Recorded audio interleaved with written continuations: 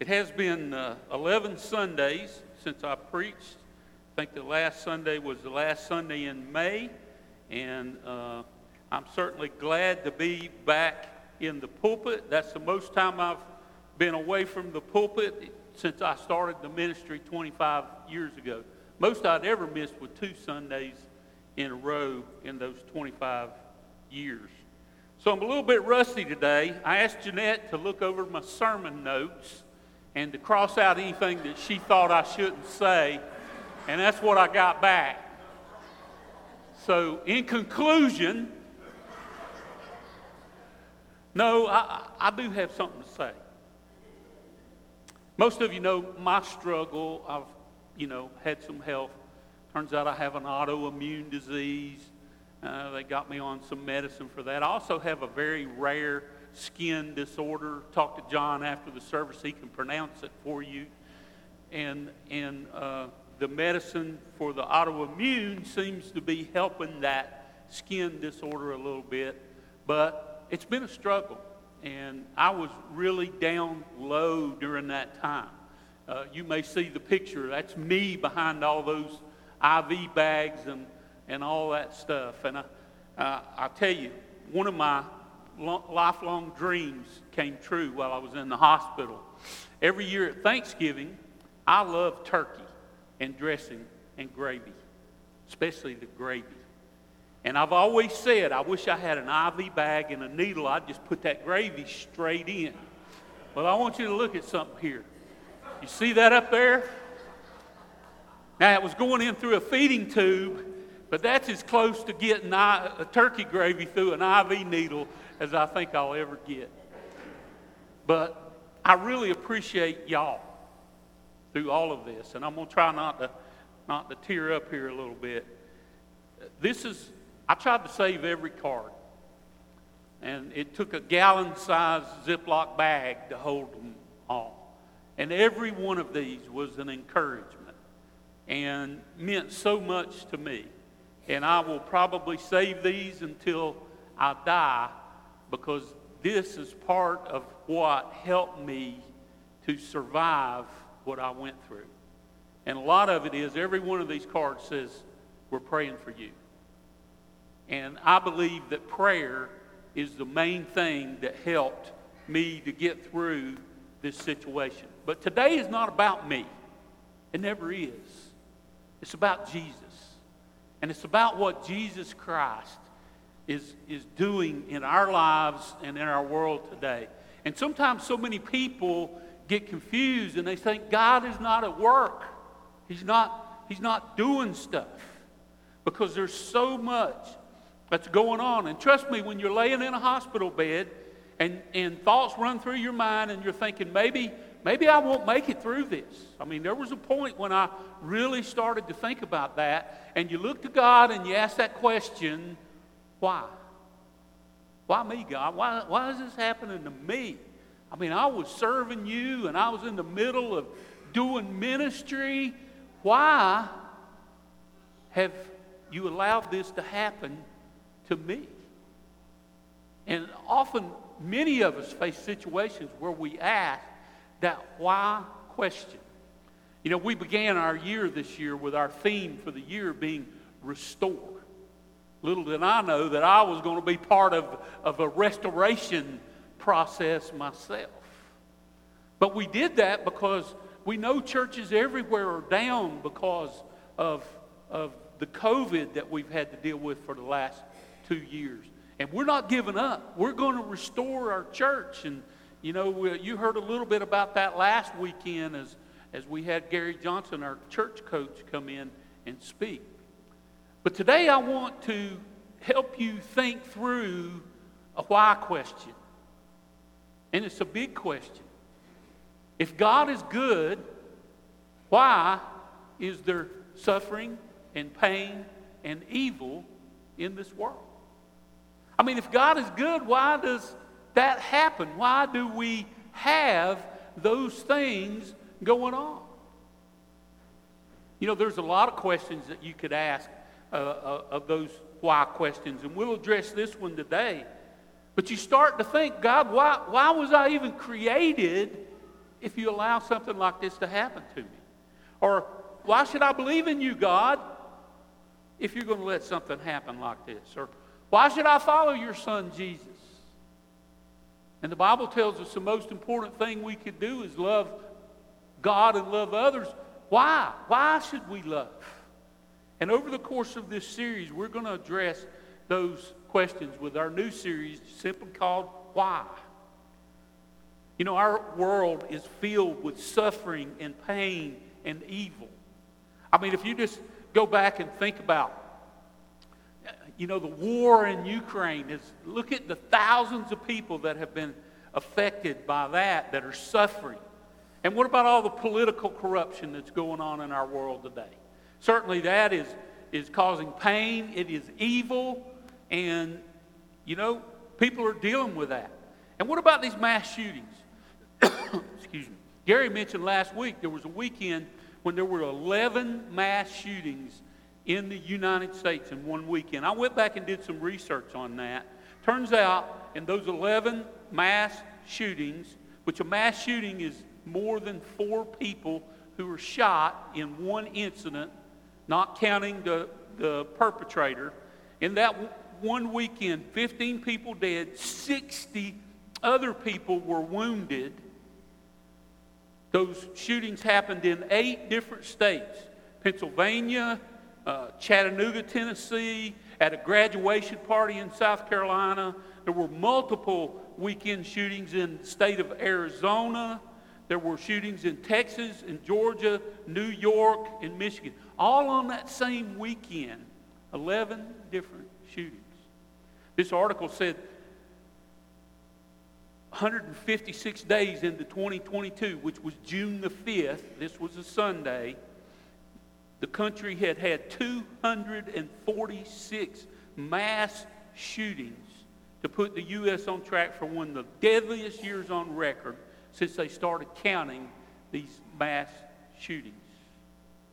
And we all remember the incident in Buffalo, New York, where 10 people were killed in a grocery store, or the school in Uvalde, Texas, the Robb Elementary School, where 19 students and teachers were killed. Senseless killings. These killings were pure evil.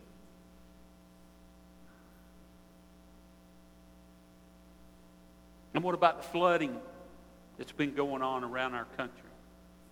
And what about all the disease and the sickness and the mental health issues which usually lead to those shootings? And domestic violence. Did you know there are 10 million instances of domestic violence in our country every year? And child abuse. Catholic Church is to blame for a lot of that. Sex trafficking. And on I could go. All this brings suffering into people's lives. And if God is good, why does He allow suffering? You know, He doesn't cause it. Believe it or not, He doesn't cause it. Suffering, of course, is a result of pain or a result of evil that's perpetrated on someone. That pain, it may be physical pain, it may be mental or emotional pain that people go through. But listen to me, this is not what God intended. It is not what God intended for this earth. And I want to take you back today. I want to take you back to the book of Genesis, where this all started. And in the book of Genesis, of course, the first 2 chapters record the creation of the earth and how that all came about. And God made the first 2 people, Adam and Eve, and put them on the earth. And He said, look, here's what I want you to do. I want you to take care of this garden. And I want you to not eat from the tree of the knowledge of good and evil in the garden. And the Bible says they were naked and felt no shame. You know, if this incident I'm going to talk about in chapter 3 didn't happen, it's possible we'd all be sitting here naked today. And for some of us, that's scary, but it shouldn't be. Because that's the way God created it to be originally. But you know, you get into chapter 3, and then here comes the serpent. And the serpent went to Eve and he said, oh, you can eat from that tree. God was just jerking your leg and you know, he just didn't want you to be like him. So you can eat from that tree and everything will be fine and you'll see how good it is. And you won't die. Because God had told them they would die if they ate from that tree. And Eve ate, and she gave Adam some of the fruit, and he ate, and their eyes were opened. And guess what happened? They realized for the first time, we're naked.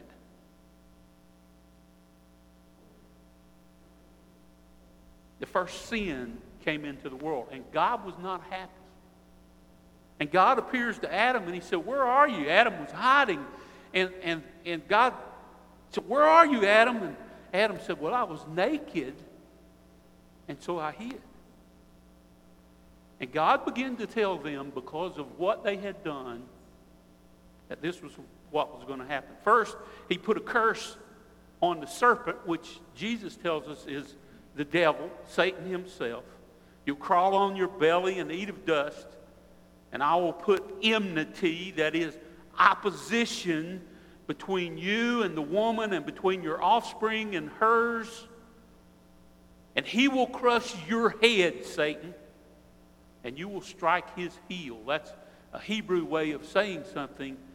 What it was talking about, this is in the Greek language, it's called the proto-evangelium, that verse, which means first gospel. Because this is pointing to the fact that there's going to come a day when Satan is going to try to take the Son of God out. But God will rise victorious over that and crush Satan. But there's this curse on Satan. Then he said to the woman, you're going to have problems too. You're going to have pain in childbearing, and it's going to be severe. And then listen to this, he said to Adam. To Adam he said, because you and your wife have ate from the tree about which I commanded you, you must not eat from it. Cursed is the ground because of you. Through painful toil you will eat from it. In the days of your life, all the days of your life, it will produce thorns and thistles for you, and you will eat the plants of the field by the sweat of your brow. There's going to be suffering because of this first sin that came into the world.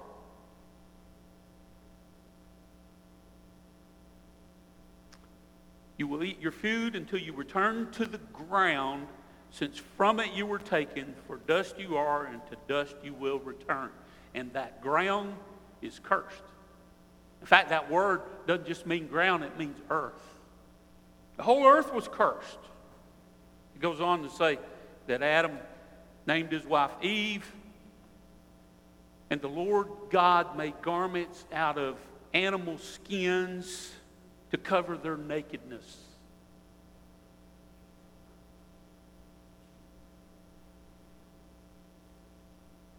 And they will be left out of the garden, no longer have access to the tree of life, which would give them eternal life. And they were no longer allowed to return to that pristine place, that garden where God had intended his people to live, a paradise, if you will. The earth was cursed.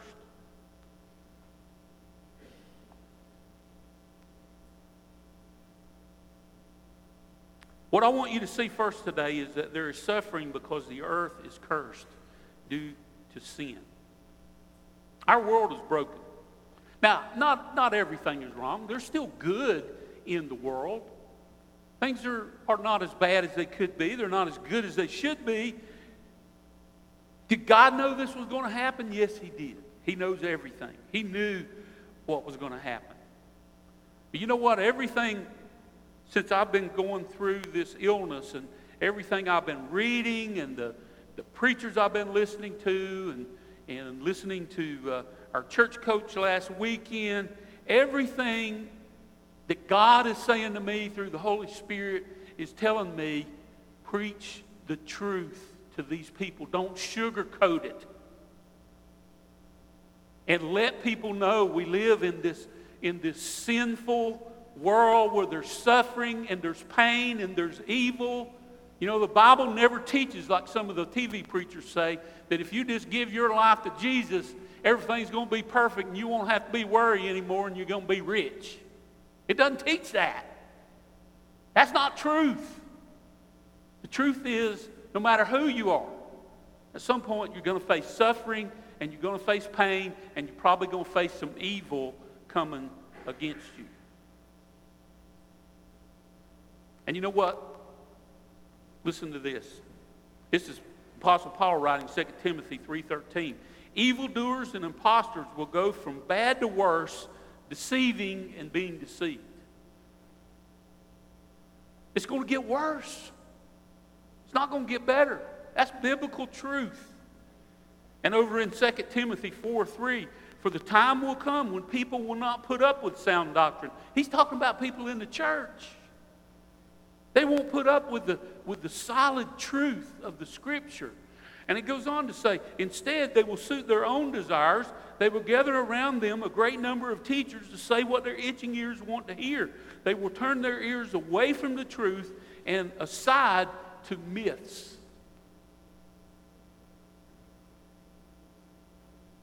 They don't want to hear what God wants. So many people just want to hear, you know, how they can have the blessed life. And God will bless your life if you follow Him. But it's not all going to be rosy. Look at His own Son, Jesus. Faced death on a cross. And the truth is, the Bible calls us to be like Jesus. You know something that I realized when I was laying in the hospital bed? There are 2 times when we are most like Jesus.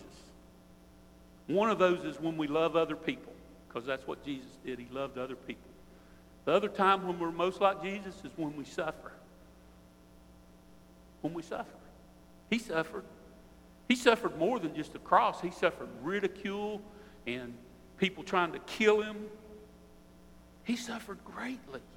The Apostle Paul said in Philippians 3:10, I want to know this Christ, and I want to know His power, and I want to suffer with Him for His glory. You think about this curse that we've talked about. Because Adam and Eve disobeyed God, they sinned, they were removed from the garden. The woman's going to have this pain in childbearing, the ground, the earth, and Adam's going to have to labor and toil by the sweat of his brow. He's going to have to suffer. It's going to be painful to live life. And you think about the ground being cursed. That's where we get our food. Were it not for the ground, we couldn't live because we wouldn't have food. We wouldn't have animals because they live off of the produce of the ground just like we do. We were created out of that ground. And we inherited the sinful nature of Adam. And so we can't just point back to Adam and say it's all your fault. Because we have all sinned. Romans 5:12 says, there, just as sin entered the world through one man and death through sin. And in this way, death came to all people because all sinned. Our world is broken. It's filled with sin. It's filled with evil. And it brings suffering. Again, I say, we're not as bad as we could be. We're just not anywhere close to being as good as we should be. You know, when you think about sin, a lot of people like to think it's the wrong that everybody else does. But sin is anything that goes against the will of God. It's rebellion against God. Anytime God says to do something, we don't do it, we sin. Yeah, you think about Adam and Eve's sin. They simply took a bite out of a piece of fruit. And it brought death into the world. But they went against the will of God. Second thing I want you to see is sin came about because God created us with free will. We studied the Sermon on the Mount over the summer. You had some good teachers. John was one of them. There's several others. I don't see anybody else in here right now that preached, but we had some good teaching through that Sermon on the Mount. In that sermon, in chapter 5, verse 21 and 22, Jesus talked about sin. And he said, you have heard it said, do not murder. And in this little 2 verses here, he helps us understand something about sin. Sin can be what you do. A murder is something that you do. It can be other things that you do, like stealing or lying or whatever. Sin can also be what you think. Jesus goes on in those same 2 verses. He talks about being angry with someone. And he said that's just as bad as murder. So anger happens in the mind. So sin can be these evil thoughts that come into your mind. Depends on how you act on it. But sin can be in your thoughts. Sin can also be what you say. He goes on in those same 2 verses to talk about calling someone raka. That was a derogatory term used in their day. It's an Aramaic word. It means fool. And so sin can be what we do, what we think, what we say. Did you know what else? Sin can also be when we fail to do the right thing. James 4:17, if anyone knows the good they ought to do and doesn't do it, it is sin for them. You know, we need to understand sin because it's causing the problems, many of them, of this world. And God gave us this free will. Now, what is that? That's freedom of choice. Every one of us in this room has a freedom of choice. Otherwise, God would have had to make us puppets, and so that He controlled our lives and everything we did. But He gave us this free will, this freedom of choice. And God says, in His Word, He said, the most important thing you can do is love Him, and the second is to love other people. So we are called to be that love. You know, when you fail to love others, that's a sin. You fail to do the right thing. Back in the book of Deuteronomy, Moses, chapter 30, was about to die. He addressed the people, and he told them, he said, look, I'm not going with you. Joshua's going to lead you into the promised land. But I want you to hear what he had to say to the people there in chapter 30. He said, look, God's put before you all these blessings. He's also put before you curses. The blessings are He's going to take you into a land of your own, and you will prosper and you will be blessed if you love Him with all your heart, with all your soul. And then He says this in verse 11. Now what I'm commanding you today is not too difficult for you or beyond your reach. It is not up in the heavens so that you have to ask who will ascend to the heavens and get it and proclaim it so that we may obey it. It is not beyond the sea so that you have to ask who will cross the sea and get it and proclaim it so that we may obey it. No, the word is very near you. It is in your mouth. It is in your heart so that you may obey it. See, I set before you today life and prosperity, death and destruction. For I command you today to love the Lord your God and walk in obedience to Him and keep His commands, decrees, and laws. And you will live and increase, and the Lord your God will bless the land you are entering to possess. And he drops on down in verse 19. This day I call heaven and earth as witnesses against you, that I have set before you life and death, blessings and curses. Now choose life. You see, we have a choice to make. Are we going to choose God's way? Or are we going to choose our way? Are we going to love God? Follow Him? Receive His blessings? Or are we going to go the other way? You know, we ask, why is all this pain and suffering? Point to yourself.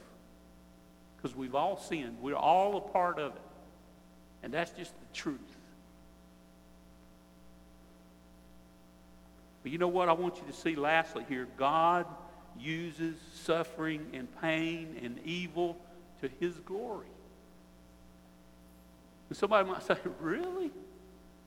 How can God use all that suffering to His glory? You know, God's always at work, especially in the lives of believers. In the non-believers, He's at work trying to bring them to a knowledge of their sin so they will understand that they need to repent and turn to Him. But in the lives of believers who are truly have faith in following God, He is at work. And listen to some of the ways that He is at work. 2 Corinthians chapter 1 is where I want to start. 2 Corinthians chapter 1. And it says there in the very beginning of that, God talks to the people about comfort. I want you to write that word comfort in your outline. But we say, we're talking about suffering, and now you want to change the subject to comfort. But you know, if we never had to suffer, how would we know the comfort that God can bring to our lives? How would we come to understand what God can do? And God comforts His people. And it goes on to say that He comforts them so they can comfort other people, and especially, I think, people that don't know Him, that we are supposed to show the comfort to Him. Listen to what it says here. 2 Corinthians chapter 1, verse 3. Praise be to God, the Father of our Lord Jesus Christ, the Father of compassion and the God of all comfort, who comforts us in all our troubles, so that we can comfort those in any trouble with the comfort we ourselves have received from God. So God uses suffering to show His power to bring comfort and to help us come to understand that we need to be part of the process in comforting others. That love your neighbor thing, God meant that. He really did. We're going to talk about that in the last message in this series. You know what? When I was in the hospital, I had so many nurses. I didn't have a bad nurse the whole time I was in there. And some of them were better than others, but I didn't have a bad one. And I have a whole new appreciation for what they do. I mean, they would come in there sometimes and they would spend an hour working with me, comforting me. Many of these nurses were believers, and boy, they really helped me as I had my struggle with my illness. 15 days there in the hospital. But I felt comfort. I felt the presence of God comforting me too. I have a friend, Dave Wheeler. He's a professor at Johnson Bible College. He tells a story about a time when he got a phone call from a family, and they had a family member that was passing away, and they wanted him to come. All the family had gathered. They wanted him to come and pray with them. And so Dave goes over to the hospital. He gets on the elevator, and he remembered what he was taught in Bible college. Always put a breath mint in before you go to be with the family, because you're going to be close and you're going to be praying. You don't want bad breath when you're praying. So he's got this little box of Tic Tacs. Remember the Tic Tacs, the little green mints? And he pops one of those in his mouth, and he's riding up the elevator. Well, he coughs, and when he does, that Tic Tac went back up his throat and got stuck up in his sinus. And he said, man, I was suffering. I was riding up the elevator, and this thing is burning, and green stuff is running out of my nose. And by that time, the elevator opened, and there was a whole family to greet me. And they grabbed me and whisked me into that room. He said, by now, my eyes are just streaming with tears, and here I am, because this is burning so bad. And he thought, God, you got to help me. And then all of a sudden, it just went away. And he was able to pray. He said, I look like the most sympathetic minister in the world. Tears in my eyes and green stuff coming out of my nose.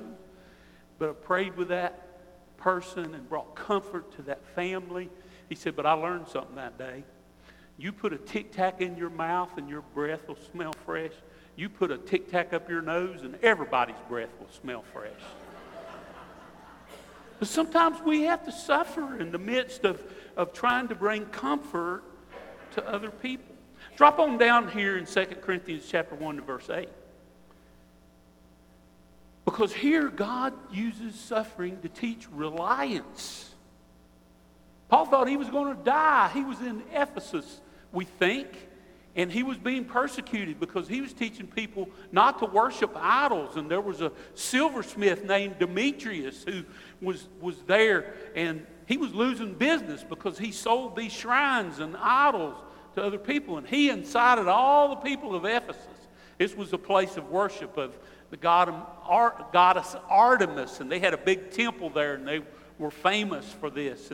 And so this silversmith was trying to persecute Paul, maybe even kill him, to keep him from teaching people against worshiping this goddess that they promoted. And so while Paul's there, he says, I thought I was going to die. This is what it says, verse 8, or verse 9. Indeed, we felt that we had received the sentence of death, but this happened that we might not rely on ourselves, but on God who raises the dead. Paul had to suffer. God used that suffering to teach him to rely on God. Luckily, the city clerk calmed the people down, and Paul was able to overcome and get away from those people. So God sometimes uses suffering to teach us to rely on Him. Now, I want you to go to the book of Hebrews. And some of us won't like this. Hebrews 12, 4 through 11 talks about discipline. God sometimes uses suffering to discipline us. You know, He treats His people like a good father would. In fact, God is the perfect Father. He has perfect love for His people. And He does discipline, and He does use suffering. Now, that discipline may come in the form of pain that we have to go through, whether mental or physical. It may come in the form of rebuke. Maybe you're reading the Word of God and something stands out and you say, oh, God's rebuking me, and that can be painful. Or it may be the Holy Spirit convicts you of something in your life and you suffer a little bit and you go through that. It may come in the form of another person or a preacher or a teacher who says something and it goes right to your heart and convicts you and you suffer through that. But God, if you're a believer and you get off track, God's going to try, like a good father, He's going to try to correct you and discipline you. And listen what He says in verse 7 there. Endure hardship as discipline. God is treating you as His children for what children are not disciplined by their father. So God is using, listen, God uses suffering, maybe to teach us about comfort, maybe to teach us to rely on Him, maybe to teach us that He's going to discipline us and to turn us to the place that He wants us to go. I'm not through. Go to James chapter 1. Here we learn about perseverance and maturity. You know what perseverance is? It's persistence to do something despite a difficulty. In times of distress, we have to persevere. And that leads to growth spiritually. In James chapter 1 verse 2, consider it, listen to this, pure joy, my brothers and sisters, whenever you face trials of many kinds. That is opposition, and that brings suffering. Because you know that the testing of your faith produces perseverance. Let perseverance finish its work so that you may be mature and complete, not lacking anything. So God uses suffering sometimes to help us learn perseverance and then to mature. You know, through COVID, man, we've had to persevere. Churches everywhere. Many have closed. And some are not dying and they're not doing anything about it. I post in our agenda for our staff meeting every week. I always put at the top of the page, Galatians 6:9. Let us not grow weary in doing good, for at the proper time we will reap a harvest if we do not give up, if we persevere. And you know what has happened also through all of this suffering that we've gone through this? Our staff has matured. We have learned. And we have seen some things that maybe we did wrong in the past and we need to change. And we've learned some new ways of doing things. And we're not through yet. But you see, God wants you to grow. And when you have to suffer, just like Jesus had to suffer, we can grow from that. And that's what God wants to do in that. One more. 1 Peter chapter 1. He helps us to develop genuine faith through our suffering. You know, it's in the suffering that you really come to know who God is. But only if you hold on to Him in faith. If you start shaking your fist at him and forget about him and quit praying to him, then the suffering is just going to get worse. And Peter's writing to a people here that are being persecuted because they are Christian people. Because the people of the Roman Empire did not like Christianity. Because it called into question all their other gods. It called into question the authority of their king, Caesar. And they were being persecuted for their faith in Jesus. And listen to what Peter says. First of all, in verse 3 on down to verse 6, he goes through this thing and he says, look, you got a living hope through the resurrection of Jesus. You got an inheritance in heaven. You got God's power at work on your side. Excuse me. And in all this, he says, verse 6, you greatly rejoice, though now for a little while you may have had to suffer grief and all kinds of trials. These have come so that the proven genuineness of your faith, of greater worth than gold, which perishes even though refined by fire, may result in praise, glory, and honor when Jesus Christ is revealed. The proven genuineness of your faith. He said, you're going to have to suffer a little bit, but that's just going to help you prove to yourself. You don't need to prove it to God. He knows. It'll help you prove to yourself that you are a faithful follower of the Lord God. It's worth more. That faith, it says, is worth more than gold. You know why it's worth more than gold? This earth is going to be destroyed. Over in 2 Peter chapter 3, Peter talks about everything's going to be laid bare. The earth is going to be destroyed. There's going to be a new heaven and a new earth. That gold that's on the earth, it ain't going to that new heaven and new earth. It's going to be destroyed. But you know who's going to that new heaven? People with faith. That's why faith. You know, why would you want to worship something that's a gold idol? Why would you want to worship something that's temporary? You have faith in God, it's eternal. And God's trying to help you see that in your life. And sometimes He uses suffering. God uses suffering in all these areas to help us to become what He wants us to be. God using the suffering that results from the pain and the evil that He didn't cause. It was brought in because of Satan's temptation and because people followed his way instead of God's way. But here's what I want you to see today. There's coming a day for all believers when there will be no more suffering. No more suffering. And when you face suffering in this world, God is there for you. But what we ought to do is we ought to ask ourselves, God, what are you up to? Are you teaching me about comfort?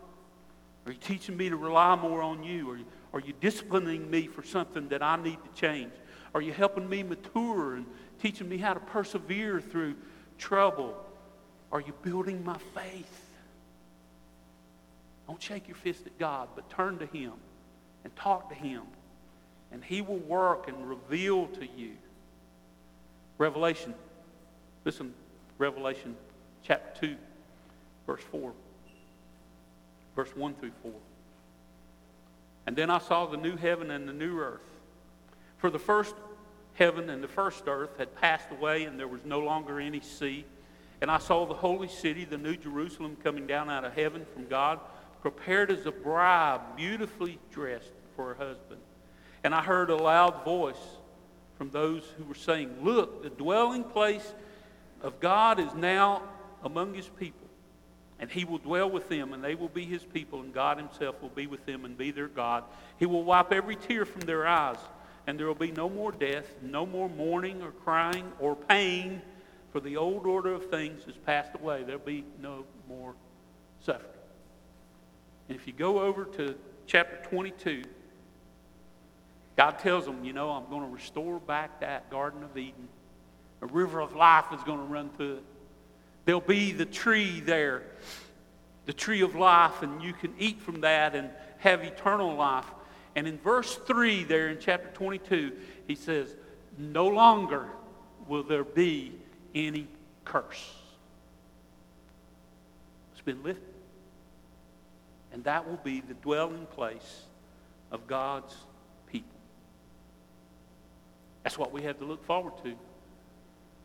But you know what you got to do? You got to hold on in faith, no matter what you face in this world. Henry Dempsey is an airplane pilot, and Henry was flying a commuter flight from Portland, Maine to Boston, and he heard a strange noise coming from the back of the plane. He went back to investigate, turned the controls to the co-pilot, and when he got back there, he discovered what was wrong. There was a latch on that door that wasn't secure, and it was making a noise, and so he went to fix the latch, and as he went to fix the latch, they hit some turbulence, and he was thrown against the door, and it popped open, and Henry went out of the plane. The co-pilot immediately saw a light came on that the door had been opened, and he realized that the pilot had fallen out of the plane. He radioed into the nearest airport. They were flying over the ocean. He said, send helicopters to search for the body of this man and let him land in an emergency landing, and they did. And in about 10 minutes, he was able to get that plane down and land at that airport. When he did, they discovered that Henry had grabbed hold of the ladder that was hanging down from the bottom of that plane, and he was holding on. And he was somehow able to fly at 4,000 feet, going, I forget how many miles, 200 miles an hour, and keep his head held up not so it wouldn't bump the runway. It was only 12 inches below the bottom of where that ladder was hanging down, and he was saved.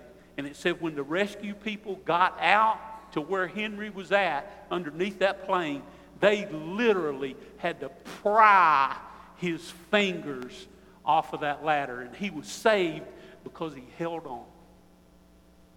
Now, I'm telling you here today, you hold on to Jesus Christ. You hold on to him with a death grip, with all your might, no matter what you face, when you suffer, when there's pain, when evil comes against you, because he is the answer. Hold on. Let's pray. Lord, we thank you for your care for us. Even in a broken world where stuff just doesn't go right, where we sometimes have to suffer. Sometimes we bring it on ourselves. Sometimes others bring it on to us. It's a broken world. And we know we have good, but there's a lot of evil. And we have to deal with it. And the only way that we can deal with that, and the only way that's going to matter about dealing with that, is if we hold on to you.